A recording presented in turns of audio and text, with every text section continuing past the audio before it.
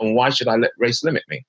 If you go in and thinking that you have to work twice as somebody based on race, you've already put yourself into an inferior position. You've elevated somebody because of their race. And you are, in many ways, you're actually creating a platform where you already feel like an imposter. And I refuse to allow my journey to be dictated by someone else's narrative because of a social construct. I'm aware of the constructs and how it affects me, but I'm not going to allow it to limit my journey. I'm going to be aware of it, but I'm not going to allow it to limit my journey. Welcome to the Reboot Podcast. We are so glad you're here.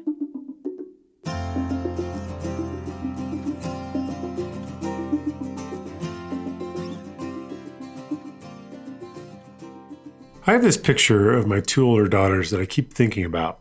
It was taken on a very snowy day here in Boulder about 4 months ago. My 4-year-old Emmy and my 2-year-old Camille are bundled up from head to toe in their pink and purple snow gear, and they're standing on a newly shoveled driveway. The weight of the freshly fallen snow is bending the bushes behind them and blanketing the yard. Now, the angle of the picture is a little weird, and they are far enough away that you can't clearly see their faces, but you can see that they're holding hands. Something about that picture makes me so emotional. I see these tiny, visually insignificant beings who mean everything to me, looking like specks of dust in the big world. And I see that they are alone, but together.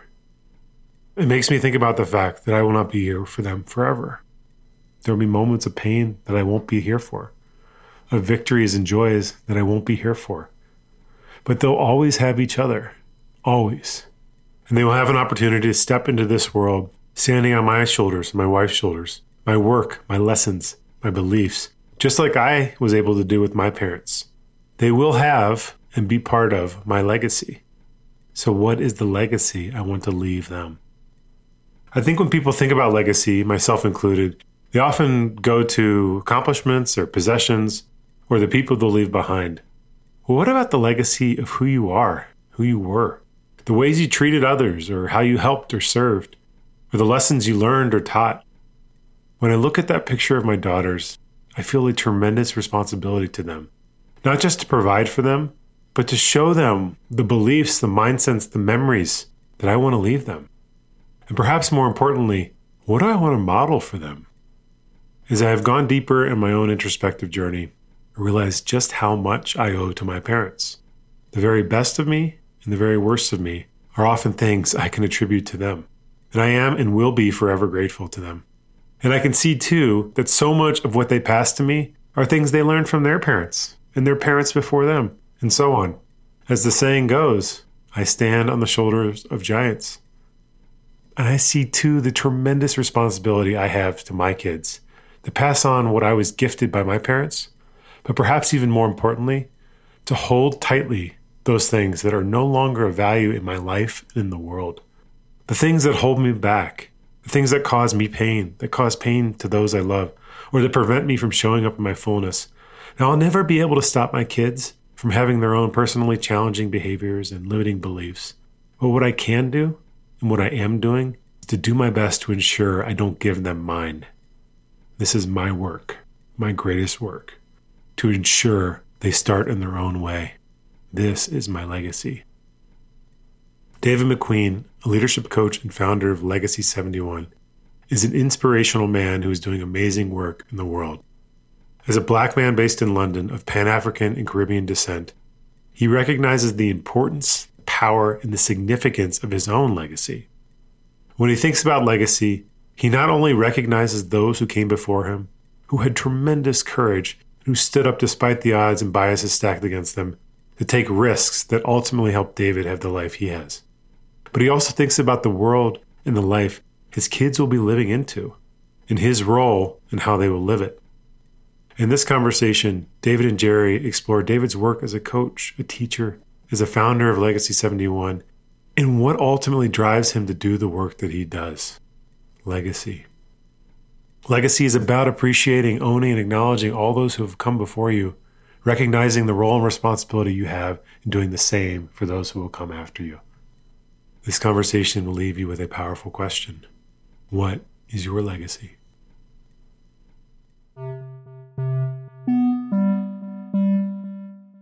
Are you looking to stay up to date on all things Reboot? Join our mailing list to receive updates on the podcast, including our most recent episodes, corresponding blog posts, and updates on exclusive Reboot services and events. Head to reboot.io/signup. Hey, David, what a delight it is to open up my screen and see my friend David. Pleasure to be here, Jerry. Pleasure. Before we jump in, why don't you just take a moment and introduce yourself to our audience? Okay. My name is David McQueen. I'm an almost 50-year-old gentleman living. You're a young man. Well, yeah, I'm good. I feel good. But born and raised in London, married to a beautiful woman. Been with her for 30 years. Married for 23.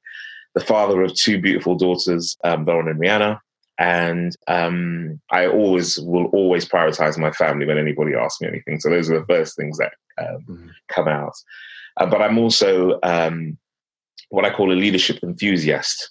I love working with people around leadership. I have a company called Narratively where I teach people, leaders specifically, how to communicate.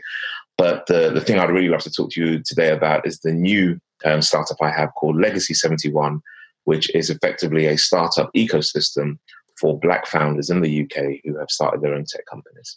Yeah, so I'm glad you went right to Legacy 71 because, we'll put some context into this. I guess we've been stalking each other on Twitter for a couple of years.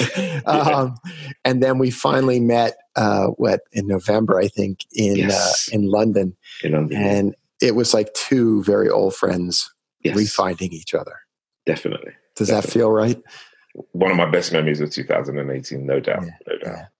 And then I don't remember exactly when I tracked Legacy 71, but when I saw your announcement, which, and I heard you describe it as a startup ecosystem for Black founders. That's correct. I just remember saying to myself, so let's get it on. How do we help? Yes. Right. And I am equally fascinated in understanding the whys of the whys, WHYS, of Legacy 71, and really this sort of sense of purpose. So I'll jump back. I'll hand it back to you and just tell us what Legacy 71 is. Tell us what Legacy 71 is aiming to do. And then we'll talk about why is it called that, and even more like, why is it needed? So what is it?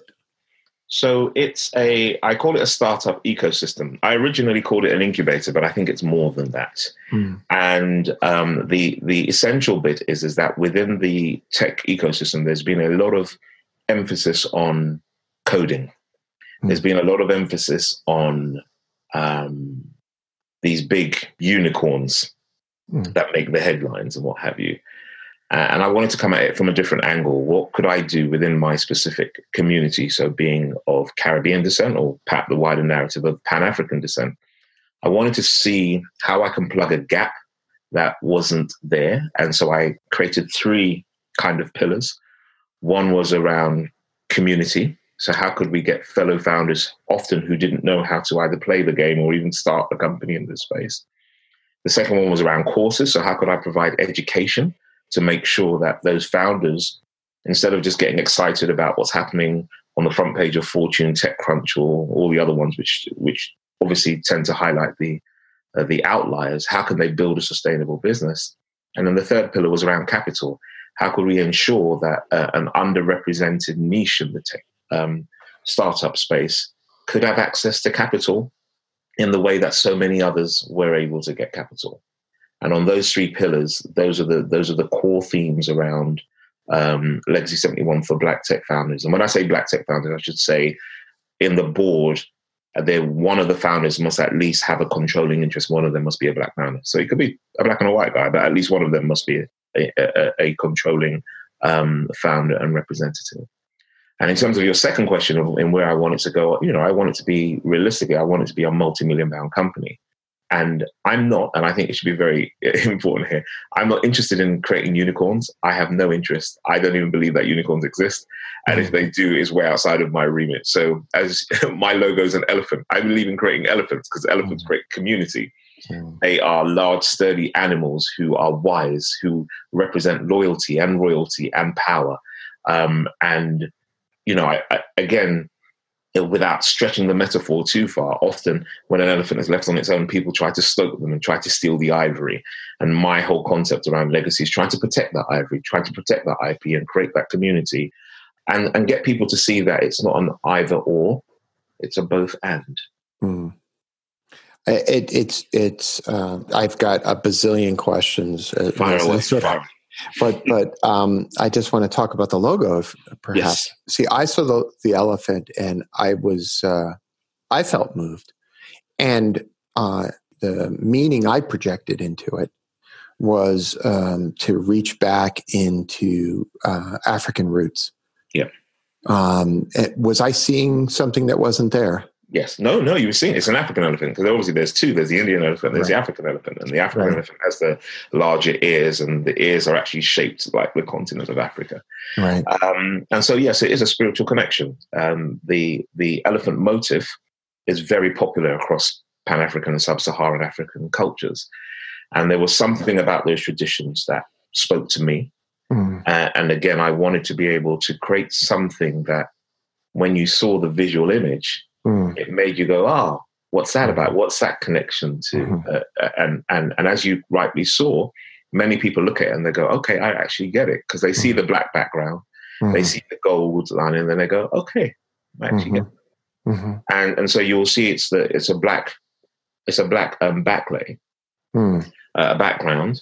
And again, there is that sense of royalty and calm. And then there's the gold overlay where you see the print of the logo. And that's about being able to create wealth. Unashamedly, I do believe when I look at the racial gaps between of blacks in the diaspora, especially in the UK, the US, or larger countries where we aren't the native or the dominant population, there is a massive wealth gap. And for me, technology is one of the few ways I believe we can actually close that wealth gap. And so that's symbolic in the whole logo of saying we want to create wealth, but we want to do it collaboratively, and we want to do it within the sense of a community.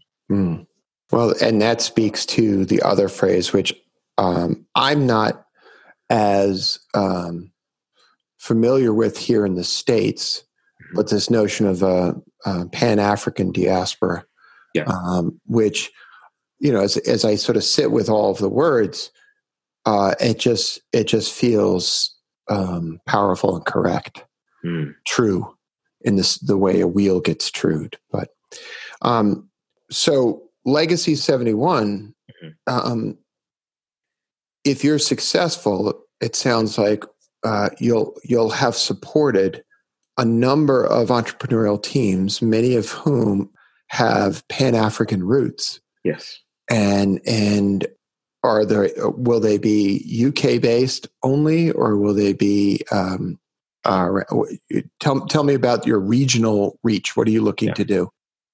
So the interesting thing about this, Jerry, I love maths. And when I say Pan-Africa, I love reading about the history of Africa before, you know, the richest man in the world.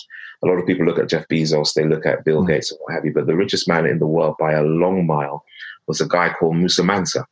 And he was the king of, I think it was about the 14 or 1500s.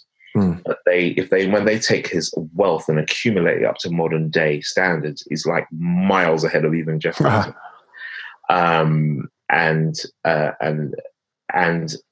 There was something about he had his caravan and he would move from one part of Mali across to Mecca, and you know, and when he went, his presence would actually affect the economy because he carried gold, and whatever countries he went through, it would actually affect that economy.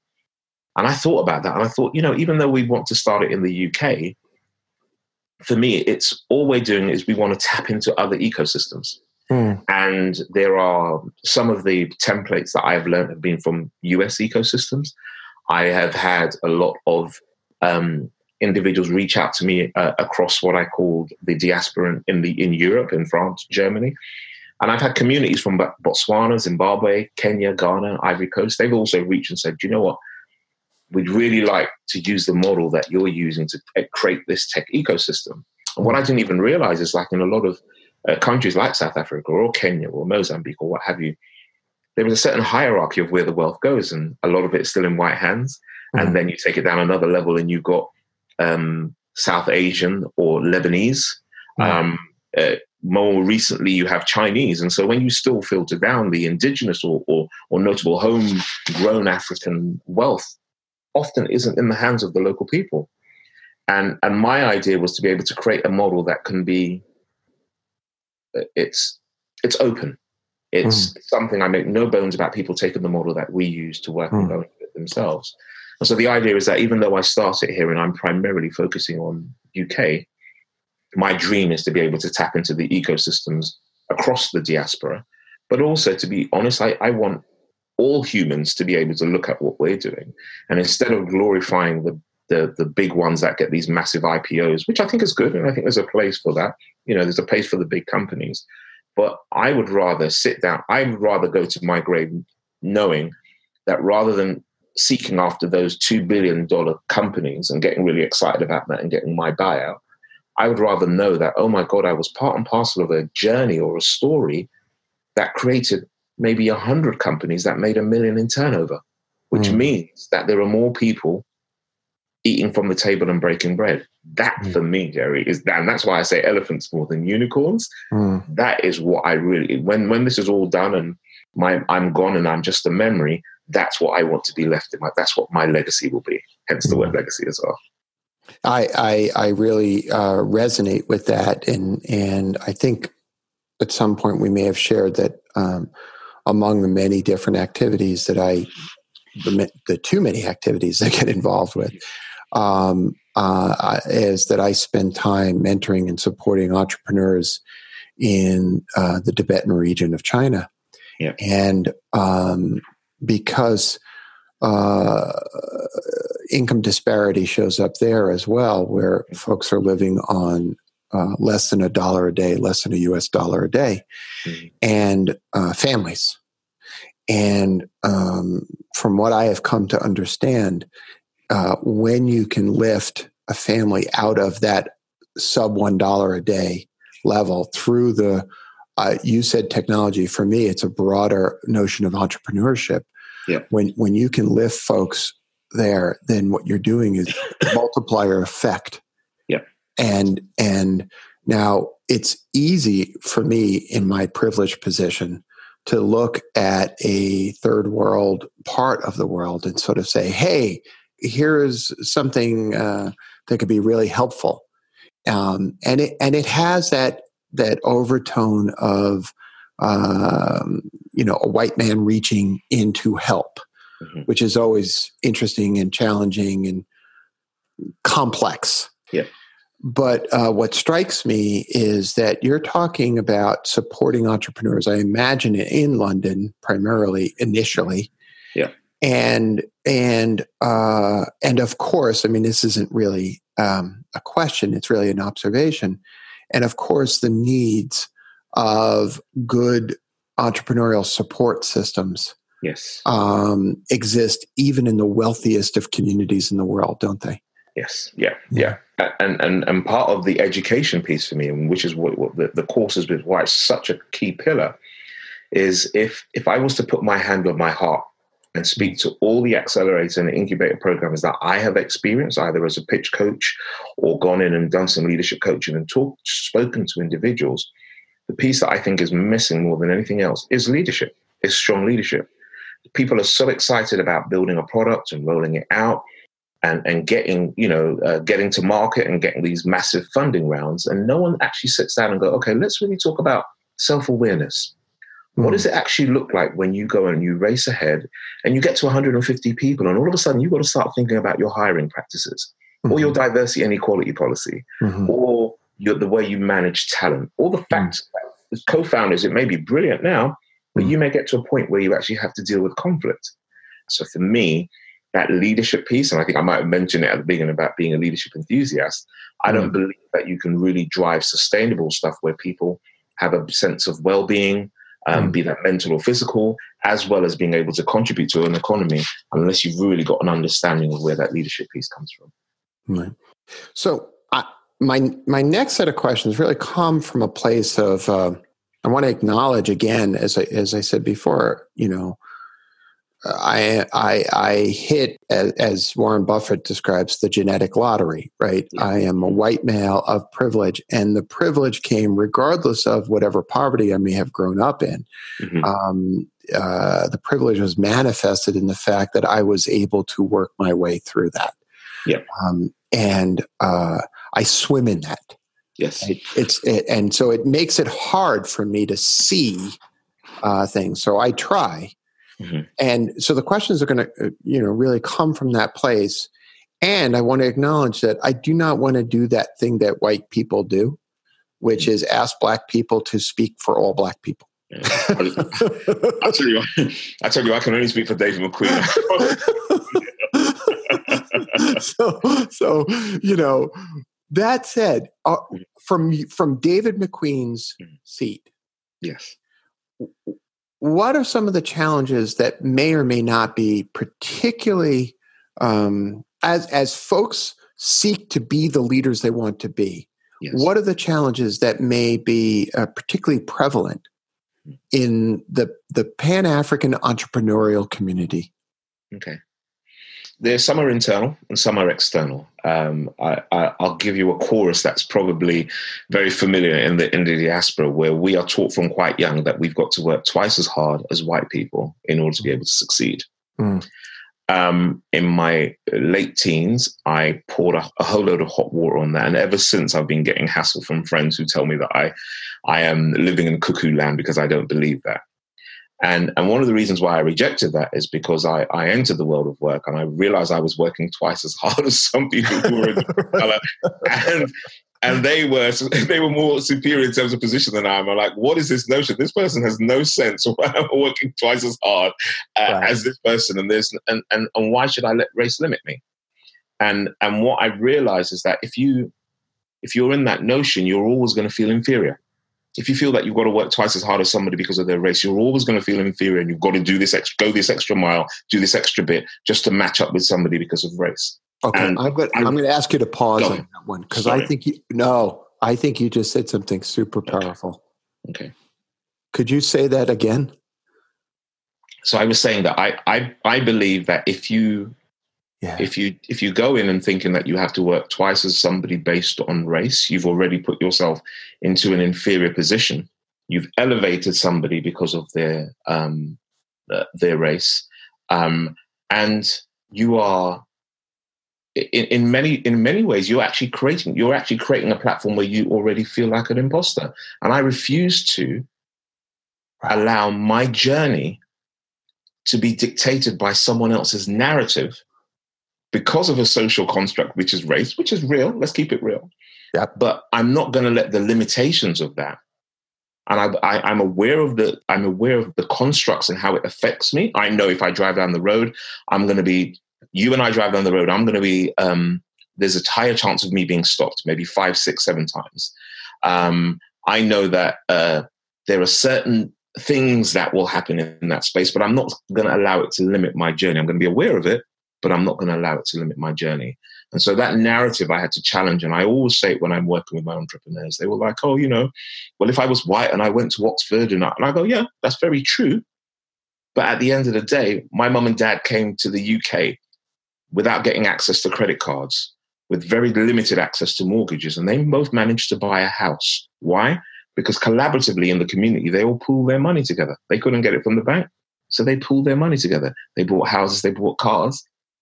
And they were able to teach lessons around not only surviving, but even more important, thriving. Mm. And for me, part of the message within this ecosystem is to recognize when you're building your company, build a company to thrive, not to survive. Because if you're surviving, you're always worrying. You really haven't thought about the systems. And don't get me wrong, entrepreneurialism is a very mad. I think you have to be crazy to do this anyway. I think it's a real roller coaster. But the bigger picture is that in me setting up Legacy 71, it's bigger than me. And because it's bigger than me, it's about thriving and not surviving. And I guess if I can come to your point really quickly, I feel like I'm going on forever. But if I can come to your point really quickly about privilege, there's two ways I look at it. I'm very privileged. My name is David McQueen. I walk into a room and no one's seen me, that door opens, okay? If someone hasn't seen me before there. But then I'm also privileged in that I've done some work with Richard Branson. That's opened a whole other door altogether. I've worked with major banks and technology companies, and I realize that privilege just allows me to go into spaces that a lot of other people can't. So when I go there, I take young Black men and women with me. And because of my passion for education, I take young Asian women with me, young white people with me as well. Because I realize that just even having my name or even the way that I speak has allowed me to go into certain spaces. But I also say on the flip side, with the concept or the notion that you spoke about with white privilege also becomes a white burden. And let me explain it this way. There's a writer in the UK called Colonna, and he kind of elaborates on this. He wrote a book called Natives. I'll share it with you so we can share it in the notes. I'd love to hear it. Yeah, and there's a powerful thing in there. And the notion is just so many people focus on white privilege and the pathway that it sets for people regardless of class. And let's take that on board. But the flip side is that the burden is that many people who are aware of white privilege will then think that because of being white, that they will be able to get into doors or do certain things because of the notion of their skin. And that's unreal. So then what actually happens is you go and run a race and the fastest guy on the pitch is the fastest guy in the race is a black guy, or you go to go and do NFL or basketball, or you go and set up a company and you want to get into film and you feel by the notion of your skin that you could go into Hollywood and you can sell through there, easily. And then when you get there, you realize, well, no, you're behind Tyler Perry and Oprah and Ava DuVernay. And all of a sudden that notion of privilege gets pushed back because the burden is that you have an expectation which isn't a reality. And so for me, part of the conversation while we're dealing with race is let's be honest about this. Some structures have been set up to make people feel inferior or superior around their race. My thing is look, if that's what you want to believe, I'm happy for you. But while I'm out here building an ecosystem, I want to be aware of that, but not allow that race conversation to be the primary conversation at the front of your mind. Let's build stuff that can encourage wealth and well-being and recognize we're going to have hiccups along the way. Recognize that some people are going to be quite tribal. Recognize, and I'll put it out there, that some of these larger companies actually do not care about diversity and inclusion. That's it. I have no interest, Jerry, in decolonizing Silicon Valley. Because I'm too focused on building a village in London. Oh God, I love what you just said. And if I can reflect back to you, the message I'm hearing, and I'm perhaps merging it with my own perceptions, but what I'm taking from what you're saying, David, feels so resonant with so much of what we talk about at Reboot anyway, which is we're going to look at tough spaces. We're going to look at those issues, but we're not going to dwell on them. Right? So what we're going to do, because if we ignore those tough issues, they actually have this deep, deep power to shape the conversation in unconscious ways. Yes. But so if I were to approach our conversation without acknowledging the differences between us, or if you were to approach this conversation and not acknowledge the intersectionality of your existence, you are a black man, but you are a man. Yes. Right? Who is able to move in ways that perhaps another black man may not be able to move because of language or because of names. If we don't acknowledge that, we actually give it more power. Yes. To shape our communities and our organizations in ways that are destructive to the individual humans. Yes. Am I seeing that correctly? Totally. And I haven't got the energy for people to see me as a threat. Oh God, I love that line. I don't Say have more. I don't have it. And I've said to people, when I set this up, I said, if you see me as a threat, maybe you need to have an internal dialogue with yourself as to why you see me as a threat. And let's break it down. If by me saying that I am going to empower more Black founders and tech companies to create wealth, to create jobs, which will be across the board, and people across all races will be hired, and as a result, we will find ways of creating new solutions for individuals from a different lens. Okay, but at the same time, what we're doing is we're creating these vehicles that will put more tax into the system. So you can get all upset with me as you want, but when I've got 5 or 10 people coming out of my incubator and they're creating jobs and that tax is being paid, and you walk down the road and God forbid you trip on a pavement, and I know the health system is slightly different in America, but you trip on a pavement here in the UK, an ambulance will come along, put you in the back of the ambulance, and they will take you to the hospital. We don't charge insurance like you do in America, okay? We have the benefit of the doubt that our national health system, for good or bad, will take you to the hospital, and then if you're a citizen, you'll be treated. I sleep well knowing that I'm part of a system that has helped people to create wealth so we can pay those taxes that can go into the community, that can make sure that if anything untoward happened to you, that you're covered. So if I'm a threat because you haven't challenged the internal dialogue. And from the time you challenge that internal dialogue, you realize I'm actually your friend, not a threat. Yes, I may be focusing on a specific niche. And as I always say to people here is, look, when I tell you that I'm pro-Black, it doesn't mean that I'm anti-white. Right. And it's very important to know the difference. Yeah. And what I'm hearing, the phrase that I just wrote down is something that we've been working with, which is this notion of communities of belonging. Yes. And in your metaphorical story about the national health system, and I don't, again, it's to live this human life is complicated and complex. Yes.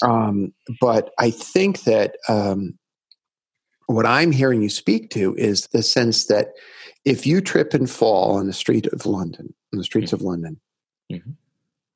you feel enough belonging to know that you will be cared for. There you go. And that is not something that's available to the vast majority of humans on the planet. Totally.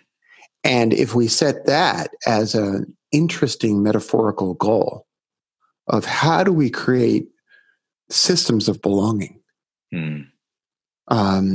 recognizing and working with the pieces within our ecosystems that work against that, then I think what we can do is we can turn the experiences that we all have of race into a means for deeper connection. Yes. Rather than that piece that that fragile guilt that white people can feel, or the sense of a burden. Yes. That then twists and warps things. Yes. In awful ways. And I think you may remember when we had our breakfast, I made this quote to you. I said, look, I'm not interested in white guilt. The only times I want white guilt are when I have to apply for a loan or a mortgage. That's the only time I want it. And if you want to do it, then I'm totally fine. But, the reality is I know my business means that I have to approach high net worths, angel investors, VCs, across the whole private equity spectrum. I have to have conversations with individuals of white, Asian, Black, all across the spectrum. I have to go there because the only color that I know, and I've learned this in a long way, when you're in a room and you can bring a certain narrative, the only color that matters to a lot of people, you say in America, is green. It's the color of money, because what people are looking for is what's that strong business model. Yeah. And one of the things I've realized, and this really, really drives me, Jerry, is that, look, back in the day, I used to be a club promoter. One of the things even when we first started out, it was more invitation only than anything. So it was almost like an elite thing. And over time, it became wider. We opened it out wider. It was the beta stage was like almost like so many other products. You have that beta stage and the excitement that's causing, and everybody wants to be there. And it really made me, when I was thinking about Legacy 71, it really made me think about that there are individuals who couldn't come to our club because they didn't even know where the club was. But if you did know where the club was, you got into the club. And if you knew who we were, there was more chance of you being able to get into the VIP section. And if you could get into the VIP section, there was even more chance of you being able to have a conversation with the DJ to start talking about the tracks you'd like to listen to over the night. And I think about this the same way with the startup ecosystem. Some people want to be part of the system, but they don't know where the club is. And then when they get to the club, they don't know what the language is to actually even pass the bouncer. But once you know that language, you get inside the club. And once you're inside the club, you get familiar with what's happening. You get to dance. But sometimes because you don't know who is around, you're not dancing like no one's watching. You're dancing because you're really conscious about it. But then the more you get familiar, the more you dance like no one's watching. And then you understand, hold on a minute, there's a VIP section. I can actually talk to the DJ about my songs. And that metaphor for me is the startup person coming in, having an understanding about the language of customer growth and product development and marketing and metrics and being able to do an actual great pitch deck. And then being able to make your way up and even being able to say, do you know, I don't really like that DJ because his values don't align with the songs that I want. So I'm going to sit this one out. But when another DJ comes up, they can play the song and I'm going to dance like no one's watching because I know he aligns with me or she aligns with me and I'm going to dance like no one's watching. And for me, that's the essence of Legacy 71. I want people to know where those clubs are, but I also want them to know how to get in. Does that make sense? Oh my goodness. That metaphor is so perfect and so powerful. And can I share back with you something that I've been sitting on for a few minutes, which I think may be also an undercurrent in here. Okay. And that is the story of your parents arriving in London and not being able to get a credit card or a mortgage, but turning to the community to figure it out. Yeah. And I was so powerful, and I feel a thread of that. Yes. It's like, well, fuck it. Yeah. We'll make our own club. Yes. You know, it's like, we'll find a way. Yes. And that's why we're going to dance. Yes. And that's why I was saying to you, Jerry, I honestly, as much as I love the innovation that has come out of Silicon Valley, I don't care to decolonize it. I don't care to pick up sticks and move to one of the most expensive places in the country to go and live so I can rub shoulders with people who don't even want to be around me. I don't care about that. Right. Because where is home for me is London. It's familiar territory. And yes, it's one of the largest tech ecosystems in Europe and has similar issues because when America sneezes, you know, England catches a cold. But there is something about being able to go, do you know what, let me create my own narrative here. You know, in the UK, we've had so many different forms of underground music and underground music that was created because it was never played on mainstream. You know, the equivalent of what you have as hip hop in America is a music style that we have in the UK called grime. And grime was a real rebellious, underground, angry, black, poetic, you know, sometimes like hip hop a bit too misogynistic for my liking, but it was that voice, it was that poetry, it was the staccato over these dark, angry beats, but it was expression. It's become mainstream. Because it was able to move its way through, and a lot of these artists performed with artists like Drake and Adele and all the other, you know, Beyonce and all the big mainstream artists. All of a sudden, they were able to pick up to it. In the same way, across West Africa, you have Afrobeats, which was something that was, you know, high life, which was, you know, Fela Kuti many years ago. Those were the only artists you really knew. And then all of a sudden, Beyonce started using songs with Afrobeats. And again, Drake got onto it, and Kanye West and all these other popular artists in the hip hop space picked up onto this genre. And what I've realized is often when individuals don't get an opportunity to sit at certain tables, they start to make their own. And for me, that's what legacy is about. And the system that I'm talking about with my parents, it's called Pardner. It's they pronounce it Pardner. That's the kind of like colloquialism from the Caribbean tongue, but it means partner. And effectively, they would. It's what would be now known as the English. The polite English term is revolving credit association. But effectively, it meant that you would have 10, 20 people, a bit like an angel syndicate, who would put their money together and they would pool their money together and they go, right, there's 10 of us. So effectively, we need £10,000 to put down on a house. Month one, we'll all get together, and person one, you get your 10,000, but make sure you put in for the other months that come along. Month two, person two gets 10,000. So by the end of the year, we've raised 100,000 between 10 people, and 10 people have got onto the property ladder because we collectively put the money together to get deposits for a house. Mm. And that for me is incredible way of thriving as opposed to surviving, because then people were like, well, hold on a minute, how did they get that money if they didn't go through the system that I set up, which should be credit cards, mortgages, and especially if I'm using my racial bias or class bias, it's going to be at a premium. Hold on, how come they were able to do that? And that for me is the essence of saying, look, we've got a model that says, I'm happy to go and talk to angels and VCs, but if you don't want to get involved, we'll equity crowdfund. We'll get 1,000 people to put in £1,000. We'll raise £1 million. You'll want to talk to us in due time. Don't worry about that. Let's do things slightly differently. And so, as you said, there's definitely a thread of my parents saying how we were able to lift each other up and get into that swell. It was group economics. It was collaborative economics. And there are replications of it in the Indian community, the West African community, and certain parts of the world. I think it's called Stockwell in South Africa, Susu in West Africa, in Pakistan and India, because when they traveled, that was the way they created collaborative economics. Well, and that for me is important. And not, I think they also created their own table. Yes. And creating your own club and creating your own table, because there's the need. I'm going to ask a question that is more leading than I think any of the other questions I've asked. So I'm going to lead the witness a little bit because I kind of know the answer to my question, but I'm expecting it. The piece of the name that we have actually not talked about is 71. Yes. Tell me what 71 means. I love numbers. I think there is a significance in numbers. There are certain elements of numerology that I think, although it might seem quite kooky on the one hand, I think it's quite powerful. So to give you a sense, I define as agnostic. Well, agnostic, I say, because I let people go and Google that for themselves. But I define as agnostic in that I respect and revere spirituality across the board, but I don't tie myself to one God or one specific belief. My guiding light is Namaste. The God in me reflects and sees the God in you. That's my principle.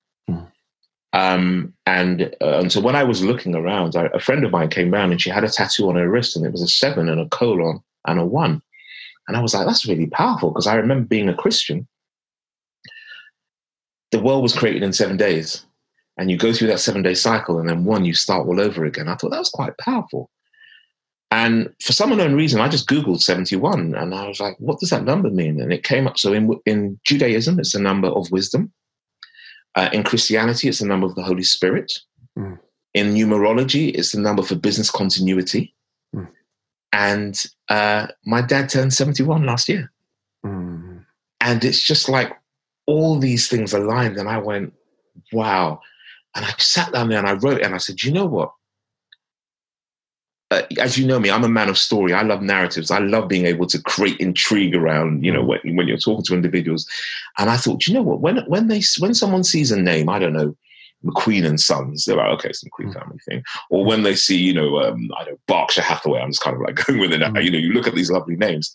But if somebody sees Legacy 71, they're going to be like, that's a nice name. What does that mean? And I thought, right, good. Because that's the starting point for me to tell you about our values, about continuity, about wisdom, about spiritual connection, and legacy, in that it's going to be collaborative. We're looking to make this thing grow.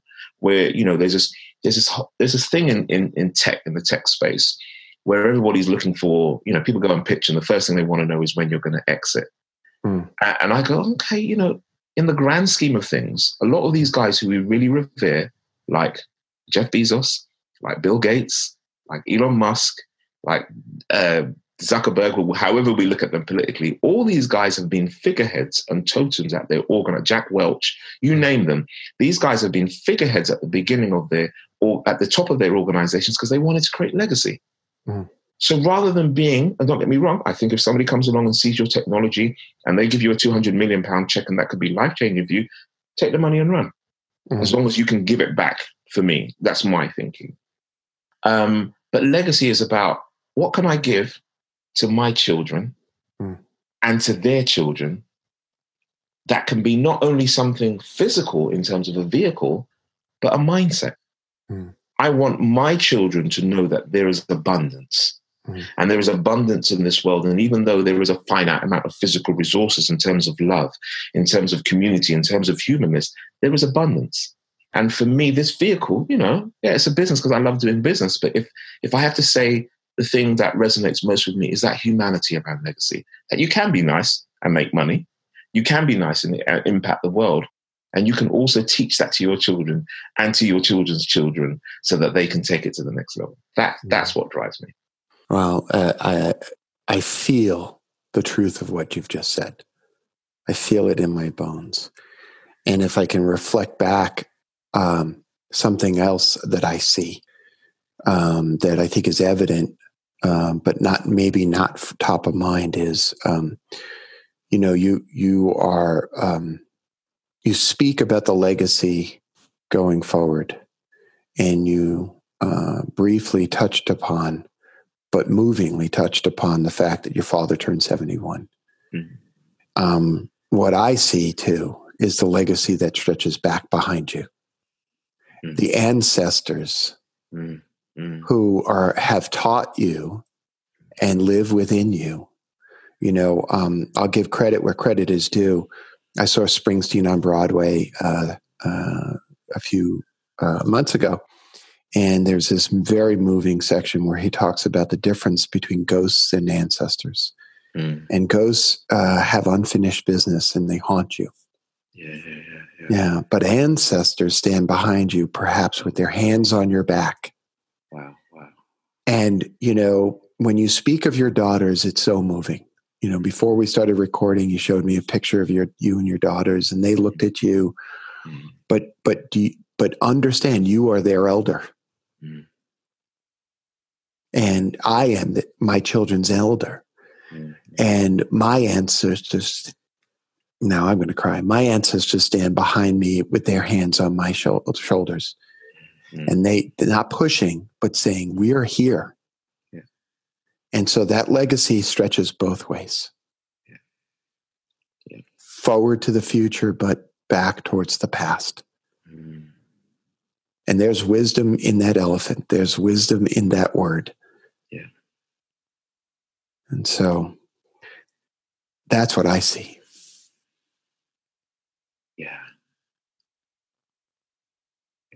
I think I made the storyteller speechless.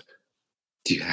I honestly would say I am not. I have heard Jerry do these things time and time again. I am not. There are going to be no tears coming from my eyes, and you left it to, and now I've gone. But do you know what? They're tears of joy. They're tears of joy because they often, in a very patriarchal world, we forget how powerful the family is shaped by the matriarch, being that backbone, being the carer, being the nurturer. And often there is a dominant narrative within the tech space of this real patriarchal, Sun Tzu warrior dude. But when men have gone to war, it's always the women who has been holding the family. And for me, being able to tap into that femininity as well as the masculinity part of my side, and being able to say that for both men and women, there are equal sides we can share. And there are people who have been before us who have paved the way. Man, oh my God, you have no idea. You have no idea how much, and that's why I'm crying, because that's taken me to another place altogether. That we are not limited by our past, but it does sure as hell help to shape our future. Amen, brother. Amen. So I want to just close with just this.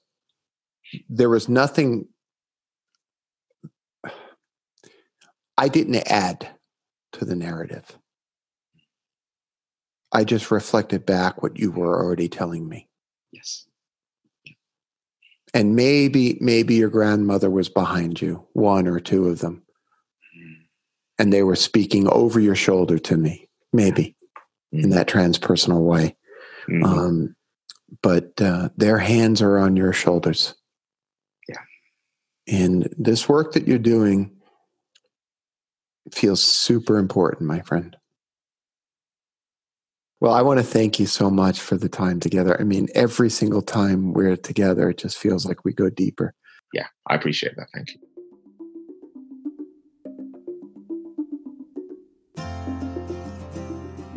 If you enjoyed this episode, go to reboot.io/podcast to listen to all 5 seasons of our podcast conversations. And leave us a review on iTunes. That's the best way for other people to find and enjoy the show, just as you have done. And don't forget to join our mailing list at reboot.io/signup so you never miss an episode. Thank you for listening. How long till my soul gets it right? Will any human being ever reach that kind of light? I call on the resting soul of Galileo, king of night vision, king of insight.